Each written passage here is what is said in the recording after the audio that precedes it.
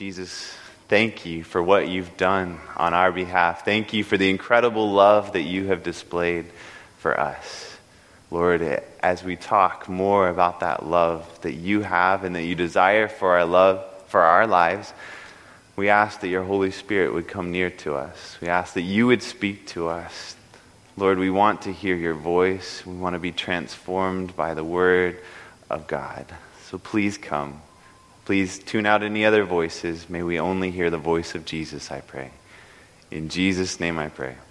Amen. So if you were royalty, how would you display your love? What would you do to help somebody know how much you love them, or to make a proposal? I mean, if you're royalty, it's kind of a high bar that could be set already by people who aren't royalty and what they do to have a proposal. How would you go about asking a woman to marry you, a future princess? There's an interesting story back in 2010. A very famous royal couple by the name of Prince William and Kate Middleton got engaged. And in that engagement, Prince William was thinking about, what do I give to her on this special day of engagement? How do I show her my love? And he thought about the ring that was his mother's ring, Princess Diana's ring. It was a sapphire ring. It was a beautiful sapphire ring surrounded by diamonds. And it meant so much to him that he said, that's it. That is how I'm going to show my love to Kate. And he tells a story about how, I think they were in Africa, and they were on this vacation together, and he was carrying it around in a knapsack, and he knew he just had to make sure that he watched out for that, because that was what he was going to use to show his love. He wanted to have this ring preserved for Kate. But how much more has God displayed his love for us? Last week, we took a look at Exodus chapter 24. And when God shows up to the Israelites, you remember what he shows up, how he has this theophany. He reveals himself to the leaders of Israel, and he shows up on his throne. And all that's really pictured there in Exodus chapter 24 is this sapphire pavement that's crystal clear, like the sky that's below the throne. And then right after that, in Exodus 24 and verse 12, it says that God said to Moses, come up to me on the mountain and be there, and I will give you tablets of, and we learned in Hebrew, it says, the stone, and the law and commandments which I have written, that you may teach them. So this seems to indicate, now we don't have pictures, we don't have any clear word besides this indication, but it seems like the Ten Commandments were probably written on sapphire. Why? Why would God write this beautiful law on sapphire? Well, the sapphire that was pictured right before that was under God's feet. And we learned in Ezekiel chapter 1 and Ezekiel chapter 10 that God's throne is compared to a throne that's of sapphire. You see, the Ten Commandments, we look at them as these old laws back in the day, but they really represent something so much more beautiful, something so much more powerful. And that is the very foundation of the government, of God's government.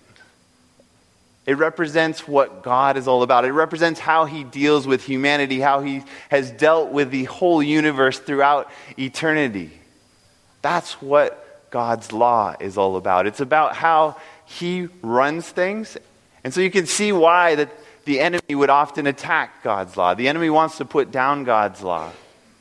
But what is God all about? What is God's law all about? You know what 1 John 4 verse 8 says?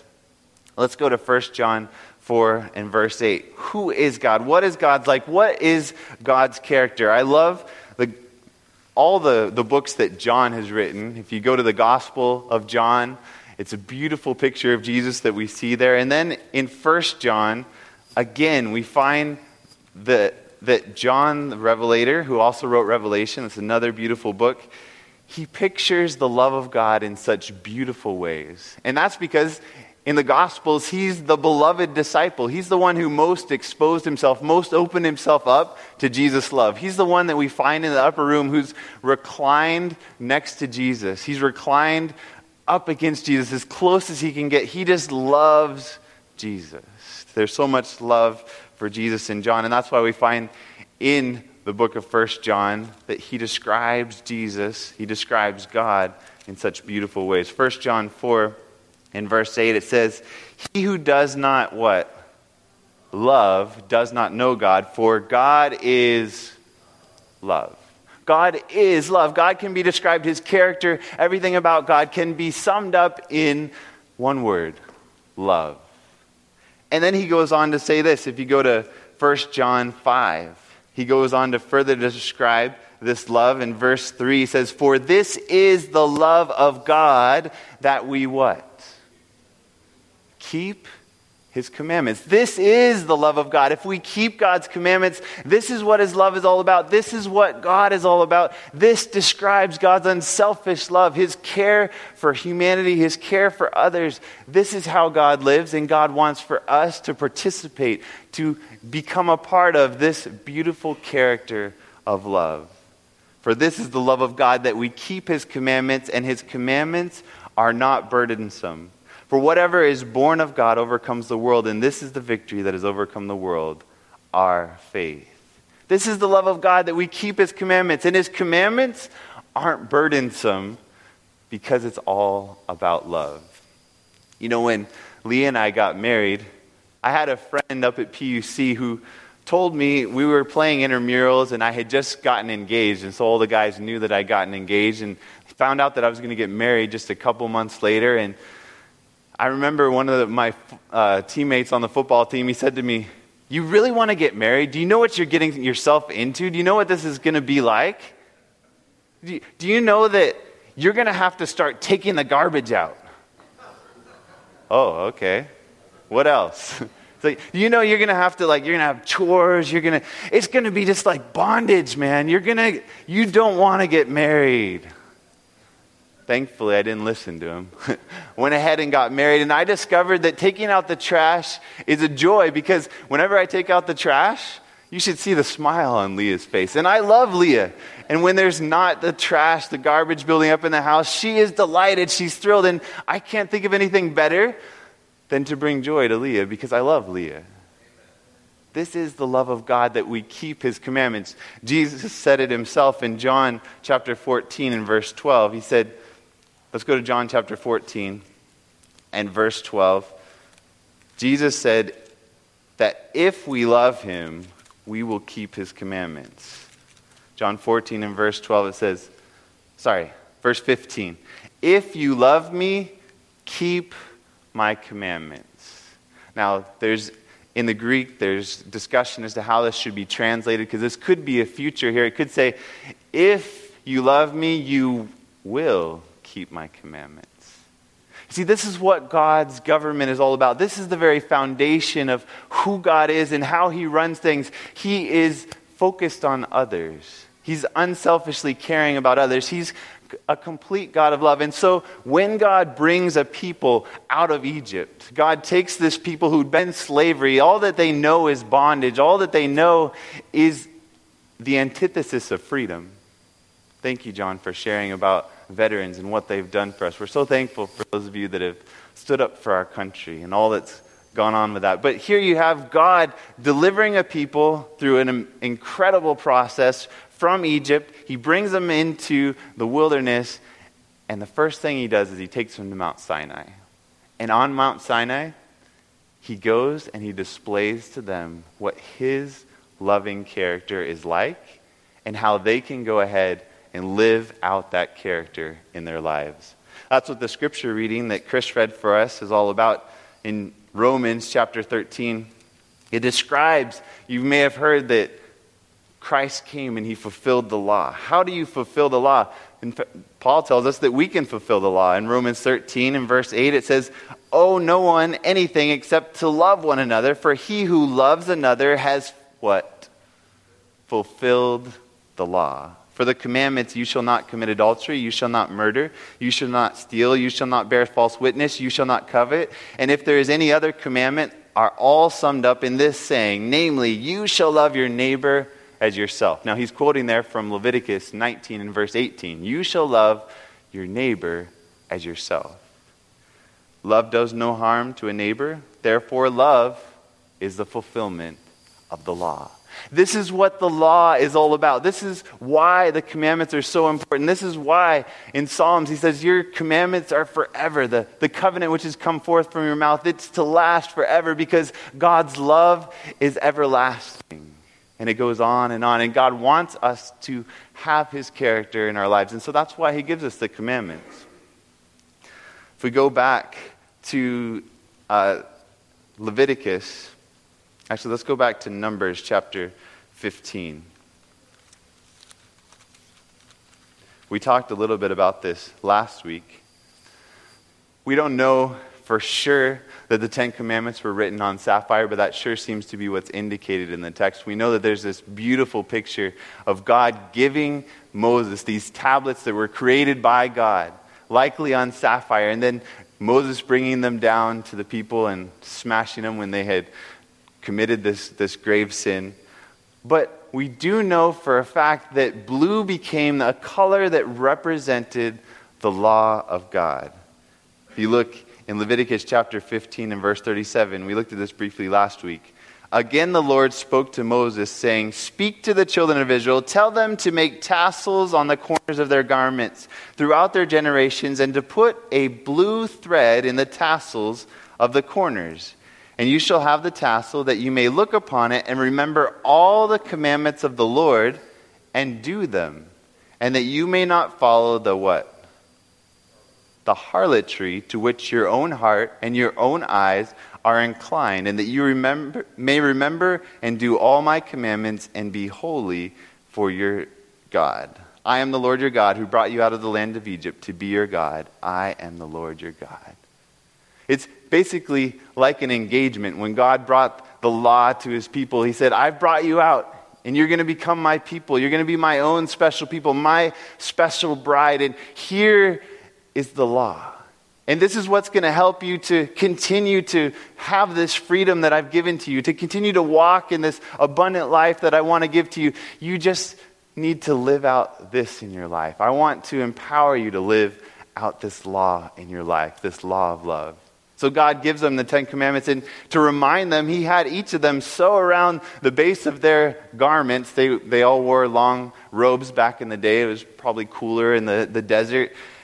And in the bottom, they were to weave this blue ribbon around the bottom, so that whenever they looked down and saw at the corners of their robe, they would notice, there's that blue around my robe. That reminds me that I'm a part of God's people. I'm God's special chosen person. And as God's special chosen person, I've chosen to live in line with his government. And his government is based on what?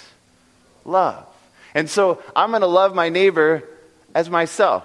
And I'm going to love God with all my heart, with all my soul, with all my strength, because this is the entire law. Like Jesus said in Matthew 23, he said that the greatest commandment is to love the Lord your God with all your heart, with all your soul, with all your strength. And the second is like it, to love your neighbor as yourself.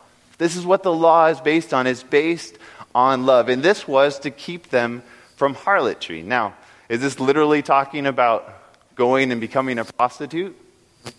No, here God is talking about this is going to keep you within my love. It's going to keep you from going away from my law of love that keeps you in my love. You know, when you decide to be married, you make some pretty strong commitments. I know I did when I stepped up at the altar and my dad actually performed our wedding and we were there giving our vows to each other. I pledged some pretty lofty things to Leah. You know, I pledged that she was going to be the only one for me. No other women.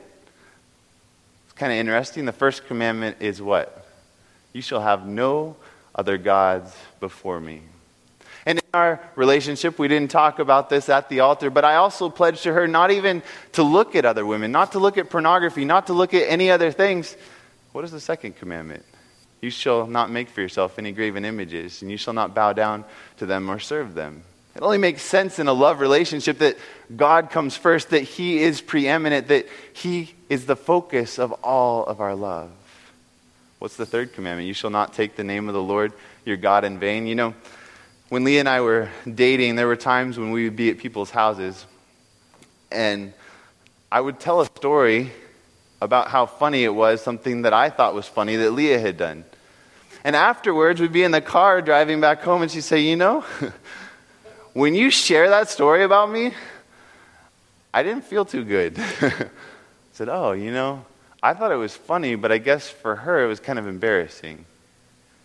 And I made a commitment, you know, okay, when we're in public, I'm going to share positive stories about you. I'm going to share the good things that you've done, which are numerous. There's so many amazing things she's done. I'm going to take her name and I'm going to honor it. And it's the same way in a love relationship with God. As we come and we worship God, we love God, we put Him first. We don't look at other things. We don't want anything to take God's place. And we want to take His name and honor it. Living as a Christian is one way to honor it. If I say I'm a Christian and then I live like a heathen, am I honoring God's name? I'm taking His name in vain. I'm saying that I am Christ's child. And then I hate people, I mistreat people, I don't follow God's government of love, then I'm taking His name in vain. The fourth commandment, it goes on to say that the seventh day is the Sabbath of the Lord your God. In it you shall not do any work. This is a day.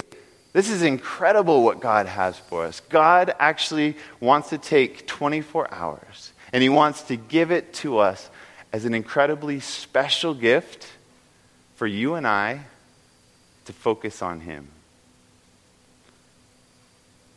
When Leah and I were dating, she told me, I remember I think it was that first date that we went on. She said, you know, you don't have to worry about like getting me a lot of gifts. You don't have to worry about all that, even how extravagant our dates are. She said, but what really matters to me is that you take time and you spend it with me. Now, what if I had, in that date, set my clock, and I'm watching my clock, and I'm thinking, okay, date starts at 5 o'clock, and it ends at 7 p.m., and so I'm looking at my clock, okay, 5 o'clock, okay, this is me and you time, Leah, and we're hanging out at a restaurant, wherever it is. I'm looking at my watch. She's asking me, why are you looking at your watch? Well, 7 o'clock, I'm just watching for 7 o'clock so I could leave. How would that feel to Leah? I mean, how long would that relationship have lasted if that's all I'm thinking about is, when is this over? Have you ever noticed as Seventh-day Adventists, we tend to focus on when is sunset and when is on Friday and when is sunset on Saturday night? Not that there's anything wrong with that, because this helps us to see when this precious 24-hour period is that God has given us. But when I was a kid, it was like, when is this over so that I can get to the good stuff? When instead God is saying, I just want to give you this precious gift. Because in my presence, Psalm 16:11 says, is fullness of joy. And I want to give you a special time period that nobody can take away, that is just for you and me to spend together. And any time that I tread on that, any time that I choose to go against what He said, to not work on this day, to do anything against that commandment, I'm basically turning against His government of love and saying, I want to go my own way. I want to do what I think is best. I don't really love you, God. I don't really want to put you first in my life. I want to go and do what I want to do. And it breaks God's heart. So He says, here I gave you this beautiful thing for you. Leah has she really enjoys when we have some time off to take a nap. I'm a person that doesn't really enjoy naps, but Leah works so hard, she's so high energy that to her, naps are really precious. So we'll have an afternoon off, and she'll say, okay, let's take a nap this afternoon. I'll say, okay, I guess we could do that. So I'm going, and we lay down, and I'll pull out my phone. What are you doing, Zach? Oh, just setting a timer. Why are you setting a timer? Well, because I don't want to sleep too long. Well, just enjoy the nap. Just this is time for us together. Why are you setting a clock? But yet I found so often in my experience when it comes to God's law that I just want to find out what's the minimum that I have to do. And how can I get that accomplished and then get on with life? When God's saying, I want to invite you to to enter into a love relationship, a relationship that's so beautiful, that's so filled with joy, that's so filled with love that it's unlike anything you've ever experienced. And in order to portray it to us, he uses so many beautiful pictures throughout the Old Testament. He tries to represent the law is so beautiful, it's so wonderful. The psalmist just cries out and says, the law is more valuable than gold. It's more precious than silver or gold. It tastes better than honey.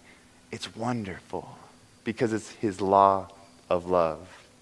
And so we saw there in Numbers 15 that God told them to put a blue tassel around the bottom of their robes. They were to put this blue ribbon around to remind them that they were God's chosen people. This was kind of like their engagement. It was to remind them that you are my special people, and so you're going to keep my commandments because they're all about love.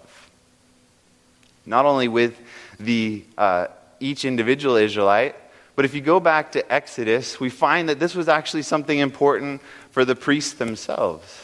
The priests were actually to also have these special garments that were of specific colors. If you go back to Exodus chapter 28. Exodus chapter 28, starting in verse 1, begins to describe these garments that were for the priests. It says, now take Aaron your brother and his sons with him from among the children of Israel, that he may minister to me as a priest. Aaron and Aaron's sons, Nadab and Abihu, Eleazar and Ithamar. And you shall make holy garments for Aaron your brother, for glory and for beauty. So often as you read through the Old Testament, it describes all these details, and so often it describes it as being for glory, for beauty. It's to represent God's wonderful character. And Jesus is our high priest. So it goes down, and we're just going to note specifically what these garments look like. If you go down to verse 5, it says, they shall take the gold, blue, purple, and scarlet thread, and the fine linen, and they shall make the ephod of gold, blue, purple, and scarlet thread, and fine woven linen, artistically worked. So what were the colors that were to be on the high priest? What were the colors that are there? What are some of them that are listed? Gold, blue, purple, and scarlet. Okay. So remember, the blue specifically was for every Israelite. He had it around the border of his garment to keep him from harlotry, to keep him from going away from God's commandments. Now let's go down to Revelation chapter 17. In Revelation 17, it describes a group of people at the very end. Throughout history, throughout Bible history, starting in the Old Testament, God describes his special people as a bride. They're like his chaste virgin, it says. But whenever they choose to go against him, whenever they go after the Baals or they put up their own idols and they choose not to follow God's government of love, he compares them to a harlot. He compares them to those who have gone completely astray. So in Revelation 17, there's this dramatic picture. We're going to start in verse 3. So he carried me away in the spirit into the wilderness, and I saw a woman sitting on a scarlet beast, which was full of names of blasphemy, having 7 heads and 10 horns. Now notice how it describes this woman. The woman was arrayed in purple and scarlet, and adorned with gold and precious stones and pearls, having in her hand a golden cup full of abominations and the filthiness of her fornication. And on her forehead a name was written, Mystery of Babylon the Great, the mother of harlots and of the abominations of the earth. What's missing with this woman? This woman is wearing priestly colors. She's wearing gold. She's wearing scarlet. She's wearing purple. But there is something missing in her attire. And what is that? She has no blue. She's missing the incredible element of blue that was to remind people not to stray into harlotry. It was to remind people of God's government of love. It was to remind people that God is love. And so in the end, we find that there's going to be a group of people who appear to be following God. Isn't that what harlotry is all about? Harlotry is not about appearing to follow God, but it's about a false love. People pay a harlot in order to appear like they're having a love relationship when in reality there's no love there. It appears like it's love on the outside, but love is completely void from that relationship. And here you have a woman who, throughout the Bible, represents God's people. You have God's people who are represented as being like a harlot. They've turned away from God. And I praise God that in Revelation 18 it says, "Come out of her, my people." Or in Revelation 14, the second angel says that, "Come out of Babylon. Come away from this fornication and come to God's true people." And what's missing in this harlot? It's the color of blue. It's God's law that's missing. Where in Revelation 14:12, it says, "Here is the patience of the saints." Here are those who keep the commandments of God and have the faith of Jesus. Now, it might be tempting for those of us who know about the law of God at this point to say, yeah, those who are represented by the harlot or those who are not following God's law, they don't recognize the importance of the commandments. They don't recognize that that God's government is based on his law. And yet for me, I realize as I look into God's law, James 1:23 compares God's law to a mirror. As I look at God's law and I see how beautiful it is, I see the love that is pictured there that God wants for me to have for him, I realize that sometimes I'm just going through the motions too. I realize that maybe I may have more of Babylon in me than I realized. Because sure, I might not be having any other gods. I might not be graving any images and making idols and worshiping them. But am I doing it out of love? Or am I doing it just to go through the motions? Because that's what a harlot does. A harlot goes through the motions, but there's not any true love there. And God is love, and the commandments are all about love, because this is the love of God, that we keep his commandments. So I realized that in reality, although I might be following God's law on the outside, on the inside, I might be little better than a harlot. I might really be totally neglecting God's law because I'm not filled with overwhelming love for Jesus. I could be sitting here every Sabbath in church and yet be missing the point. Jesus wants us to fall radically in love with him. He wants us to follow him. He wants us to keep his commandments because we love him. Not because we recognize that there's this end time event coming that's dangerous and we want to be on the right side. Those things are important, but only so much as they lead us to a deeper, loving relationship with Jesus Christ. But here's the thing. When my heart recognizes its own filthiness, its own lack of love, I'm not able to change that. How about you? Are you able to, when somebody's hard to love, somebody's difficult to love, a person in your family or a person at work, that person who really gets on your nerves, have you ever woken up in the morning and said, "Today, I'm going to love them"? How well does that work? It can be pretty difficult to go through the day and love somebody who seems so unlovable. And in my own life, I can say, well, I know that God's commandment is good, and I agree with the law. I see that it's holy and just, and I see that it's all about his loving character. And still, I find myself not loving God like I want to love him. I find myself all too impure, all too full of everything that I don't want to be full of. But it gives me hope to look at a story in Luke chapter 8. In Luke chapter 8, there's a woman who's been burdened in her life. She's been burdened with something that would have made her untouchable in her society.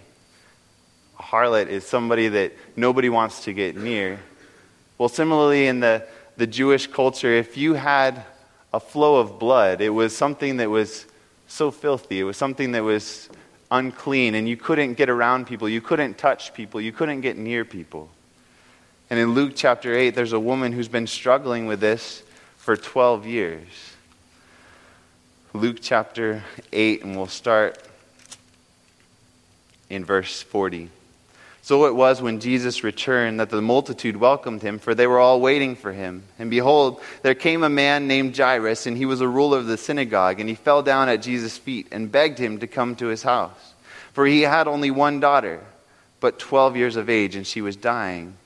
But as he went, the multitudes thronged him. The people are pressing in around Jesus. There's a huge crowd, just like always around Jesus, because people love to get near Jesus because he had power, because he was popular at this point in his ministry. Later on, they all abandoned him. But here the people are thronging around Jesus. They're pressing in close to Jesus. Now a woman, verse 43, having a flow of blood for 12 years. She had this illness for 12 long years, who had spent all her livelihood on physicians and could not be healed by any. She tried her hardest. She'd gone to the doctor. She'd gone to the physician. She tried everything to try to get better, and it wasn't working. She'd spent all of her livelihood, and in fact, Mark chapter 5 tells us that she'd only gotten worse. Have you found that before? That when you try to follow God's law, when you try to love God, sometimes things just go the opposite of what you're hoping for. That's because our hearts are deceitful and wicked above all else. Who can understand them, Jeremiah tells us. In fact, hold your finger here and go over to Isaiah chapter 64. Isaiah chapter 64 and verse 6. It talks about our own righteousness and how valuable that can be. Isaiah chapter 64 and verse 6, it says, "But we are all like an unclean thing, and all our righteousness," that means all of our good deeds, all the stuff that we do in trying to follow God's government and trying to be in line with God's will in our lives, all of our righteousness are like filthy rags. Now the word used here in Hebrew is for menstrual rags. So he's saying these are filthy, these are unclean, just like this lady who had a flow of blood, saying any of our righteousness is just like filthy rags. It's unclean, it's so worthless, it's so valueless. Everything that we can possibly do in trying to measure up to what God is calling us to is so worthless. But there's hope. We go back to the story. This woman who for 12 years had this flow of blood and could not be healed by any. She was only getting worse as she spent all of her money on the physicians. It didn't work out for her. Verse 44, came from behind and touched the what? The border of his garment.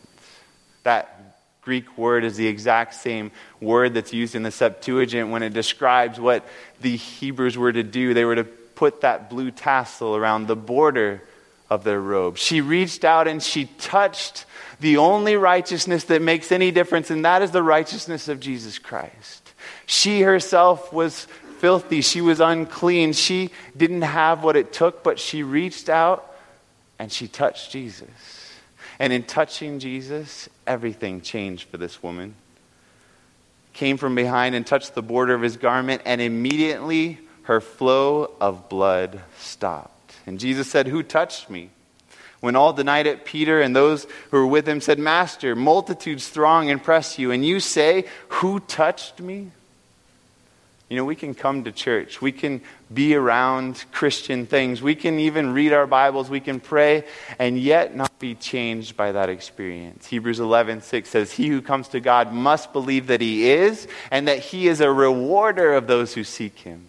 This woman reached out in faith. She believed that while everybody was brushing up against Jesus, she believed that just to touch Jesus, because of his righteousness, because of his cleanness, that it would heal her, that it would restore her, that it would make her whole. And she reached out in faith and she touched Jesus. And in that instant, the flow of blood stopped. 1 John 1:9 says that if we confess our sins, he is faithful and just to forgive us our sins and also to cleanse us from all unrighteousness, to clean out all of that baggage, all of that stuff, and to give us his heart of love.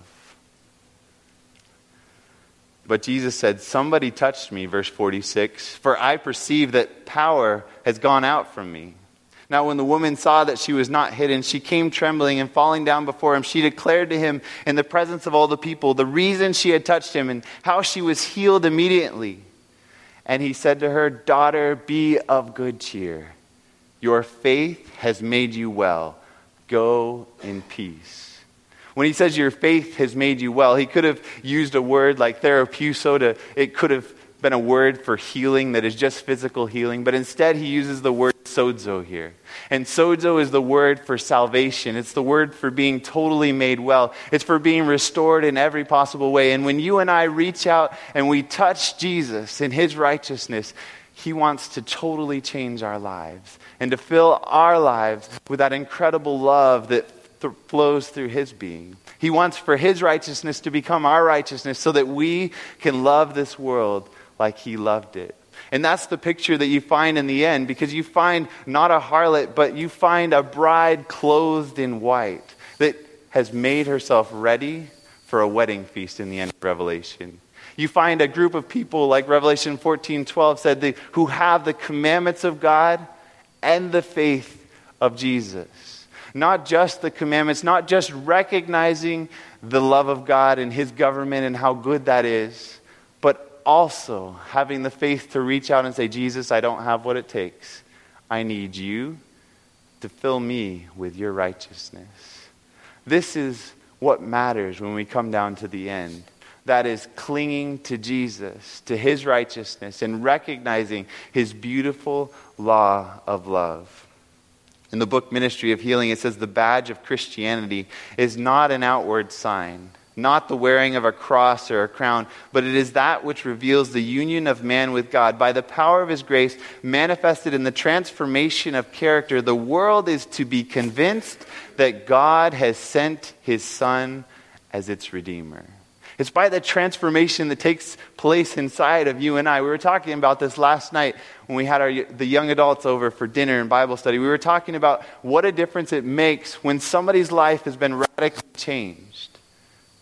We see that with Terrence and the difference in his life. People around him say, "Terrence, what's happened to you? What's different about you?" Just this week, John was saying that about Ashley. He says, "I noticed there's this difference about this girl. She's not the same girl as before. The gospel is real." Goes on to say, no other influence that can surround the human soul has such power as the influence of an unselfish life. This is what God's love is all about. It's about thinking about others before ourselves. It's about unselfish love. The strongest argument in favor of the gospel is a loving and lovable Christian. This is what God is looking for. He's looking to put his character inside of you and I and make us so loving, so full of love for him that we follow the first 4 commandments, and so full of love for everyone around us that we're fulfilling the rest of the law. And in the process, people around us are going to see his love in such a beautiful way that they can't help but want to know Jesus too. This can only take place through the power of the Holy Spirit. Romans 5:5 tells us an incredible promise. It's an incredible promise I love to claim. Romans 5:5 says, "Now hope does not disappoint." There's so many lofty promises in the Bible. There's so much hope that God has given us. And sometimes it just seems so far from what I'm capable of achieving in my life.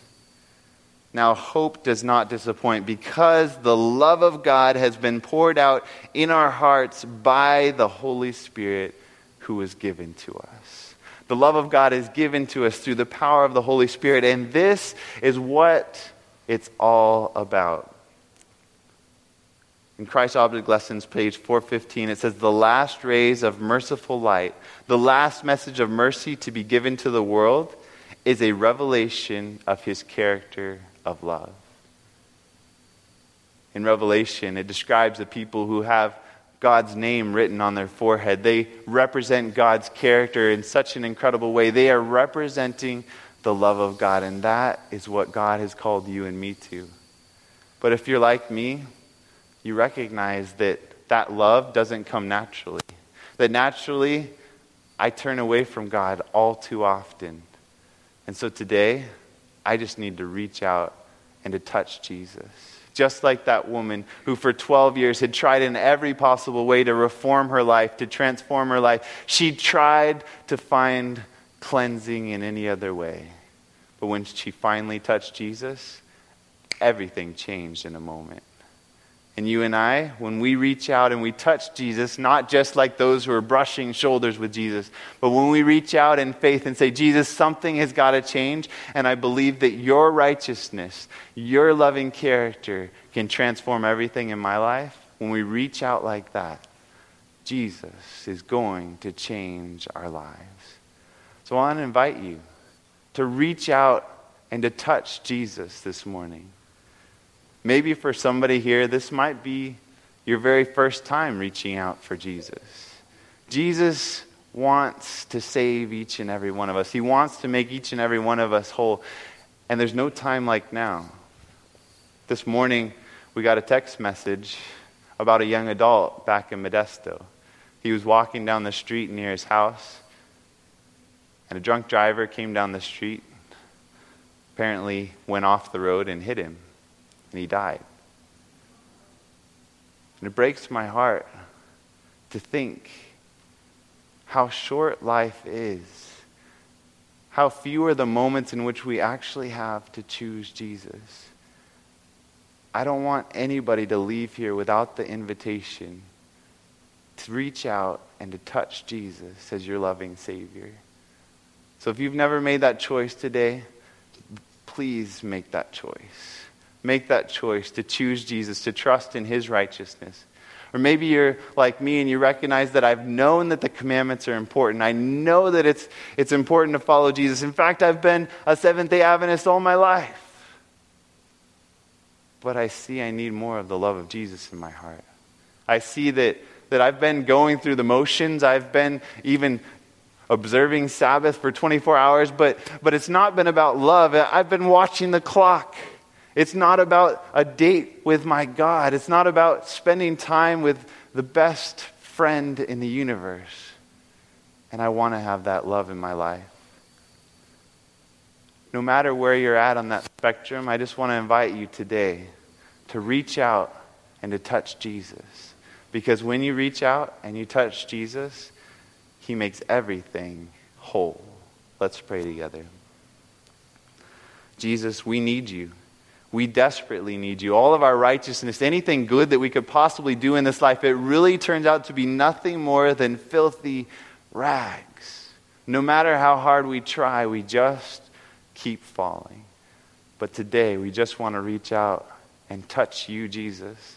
We want to come into agreement with your beautiful character of love that is the very foundation of your government.